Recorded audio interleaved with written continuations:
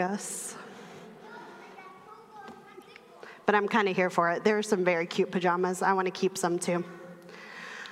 Okay, will you all join me in prayer this morning? God, may the words of my mouth and the meditations of each of our hearts be pleasing to you, our rock and our Redeemer. Amen. Little Women is one of my favorite books of all time. I also really loved the movie that came out a few years ago. It is one of Louisa May Alcott's most well-known books. And this book had a lasting impression on me. If you haven't read this book, it is considered a Bildungsroman. English major, can you tell? Which really is just a fancy word for a coming-of-age story. And in the novel, it follows the story of the four March sisters on their journey from children into an adulthood. Now, it is a very complicated, interwoven story full of sadness and joy and all of the things that make up a great novel. One of my favorite things about Little Women, though, isn't in all of the drama and the twists and turns, although those cannot be spoken highly enough of. Instead, what I enjoy reading most was about the March sisters' interactions with the adults around them. They were often taking care of elderly relatives or neighbors. They were given advice regularly from their parents. This book is not just a story about four little women. It was a story about the way that people in the mid-1800s interacted with one another and how they formed relationships even when they were at very different walks of life. The girls have a great Aunt March is her name, and she is played by Meryl Streep in this version of the film, which if you haven't seen it, reason enough, everybody. And Great Aunt March is a wealthy widow, and often the girls find themselves taking care of Great Aunt March. She is an abrasive woman, as you may imagine, of a storybook character who is rich and lonely. But Great Aunt March does care for the girls. She cares for her nieces deeply, and she ends up having this lasting impact on the women who they grow into being. I find these intergenerational relationships fascinating, not only in Little Women or in books, but in our lives today too. What do we learn from people who are older than us? What do we learn from people who are younger than us? And are we good at fostering relationships with people in different generations from ourselves? Today is the second Sunday of Advent, and we will continue on with our sermon series of comfort and joy as we continue to look at the Gospel of Luke, particularly the first chapter of Luke, the text before Jesus is born. Last week, we read the Annunciation, where the angel Gabriel came to Mary and told her that she would bear the Son of God. We talked about how Mary did not just hear the words and nod her head obediently. Instead, Mary thought deeply about what was being told to her. Mary asked qualifying questions, clarifying questions, and then she courageously and confidently responded, "I am the Lord's servant. Let it be with me just as you have said." Then the angel leaves Mary. That's exactly where our story will pick up today. The scripture says, then the angel left her, and the next verse will be in 39 through 45. Mary got up and hurried to a city in the Judean highlands. She entered Zechariah's home and greeted Elizabeth. When Elizabeth heard Mary's greeting, the child leaped in her womb, and Elizabeth was filled with the Holy Spirit. With a loud voice, Elizabeth blurted out, "God has blessed you above all women, and he has blessed the child you carry. Why do I have this honor that the mother of my Lord should come to me. Elizabeth continues, as soon as I heard your greeting, the baby in my womb jumped for joy. Happy is she who believed that the Lord would fulfill the promises he made to her. Elizabeth is the first person Mary goes to after she's had this encounter with the angel Gabriel. After this huge, life-altering, transformational conversation, Mary hurries to Elizabeth. We'll get more into Elizabeth's story next week, but for a quick summary today, a story time with Stephanie, if you will. Elizabeth is Mary's cousin. We know this from earlier in the first chapter of Luke, and it's also earlier in the first chapter that we learn Elizabeth is married to a priest named Zechariah, and that Elizabeth and Zechariah are very old, and they don't have any children of their own. It may sound familiar. It may sound a lot to you like Abraham and Sarah's story in Genesis. Then the angel Gabriel, the same one who talked to Mary in our sermon last week, Gabriel, tells Zechariah that his wife will be pregnant. His wife, who they've been married for so long and they're very, very old. And Zechariah doesn't believe the angel. So the angel takes away Zechariah's voice because of his doubt. It's kind of like a whole Little Mermaid situation.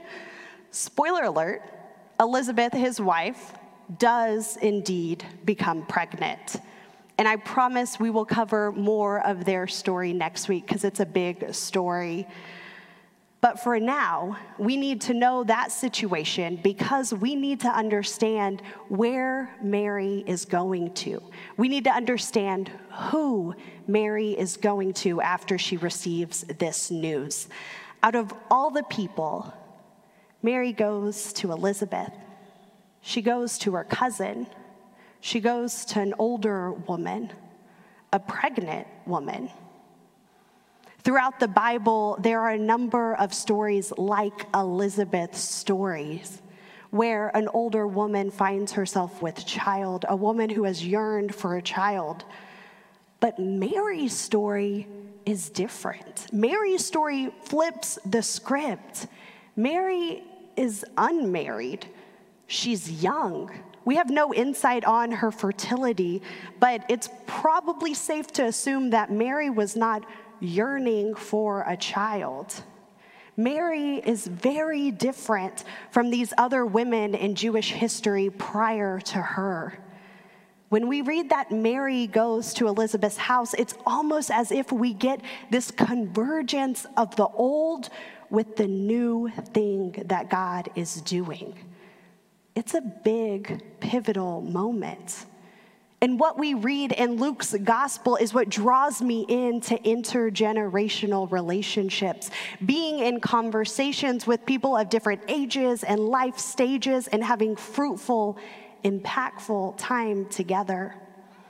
When Mary arrives to her cousin Elizabeth, Elizabeth feels her own child in her womb leap, and she acknowledges that. And she celebrates this milestone in Mary's life. She celebrates this unique blessing Mary has been given. We don't read anything about Elizabeth being jealous of Mary. We don't read anything about Elizabeth casting judgment on Mary. Instead, Elizabeth embraces Mary. It's a radical love demonstrated. It's a true love. And after Elizabeth's warm embrace of Mary, we get what I consider to be one of the most beautiful passages in Scripture, the Magnificat. This is Mary's song, and this song of Mary's actually echoes a song from Hannah in the Old Testament book of Samuel. So once again, we kind of get the convergence of the old with the new. Let's read the Magnificat, Luke 1, 46 through 56. Mary said, With all my heart, I glorify the Lord. In the depths of who I am, I rejoice in God, my Savior. He has looked with favor on this low status of his servant. Look, from now on, everyone will consider me highly favored because the Mighty One has done great things for me. Holy is his name.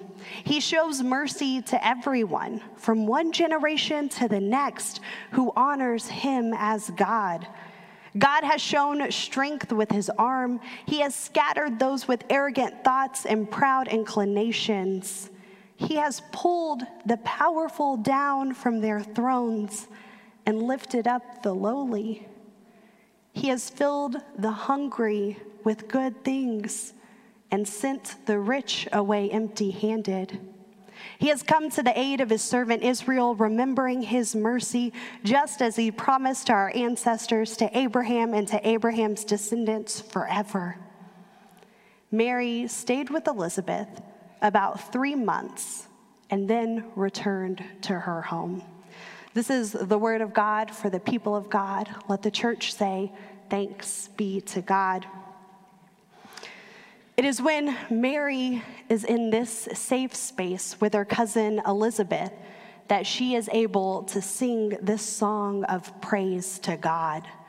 In the Magnificat, we see just how fully Mary has embraced what has been entrusted to her. Mary also has this really powerful prophetic voice about God reinstating God's kingdom on earth. Did you catch that? She says, where the powerful will be brought down and the lowly will be lifted. I don't know that we typically remember Mary to be a prophet, but here it's undeniable that she is proclaiming that good news, that she is sharing this word from God.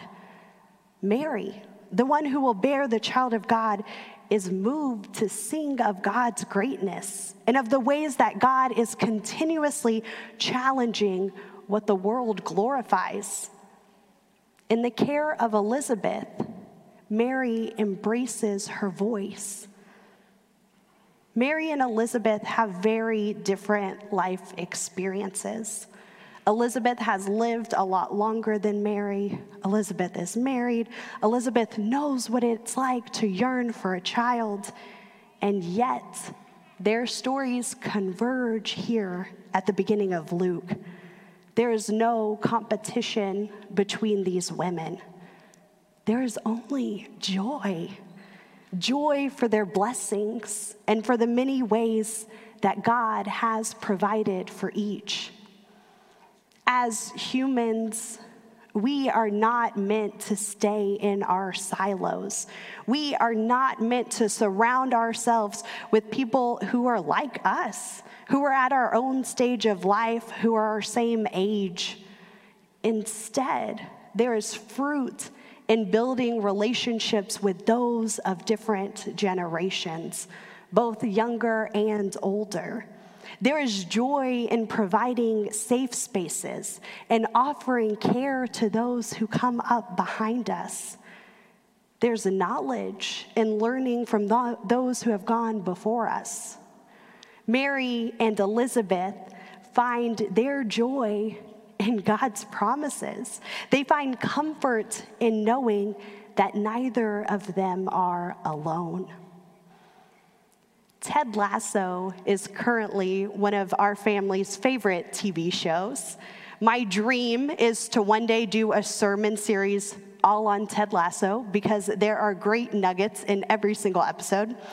But in the scene I want to share with you all today as I was creating this sermon, this series follows a soccer team, if you didn't know, and Ted Lasso is their head coach. The team has suffered a really, really incredibly devastating loss, and Ted looks around the locker room and notices how upset everyone is. He notices that they are in pain, and Ted says this, "I promise you there is something worse out there than being sad, and that is being alone and being sad. Ain't no one in this room alone. A coach to his players, reminding them that they are not alone.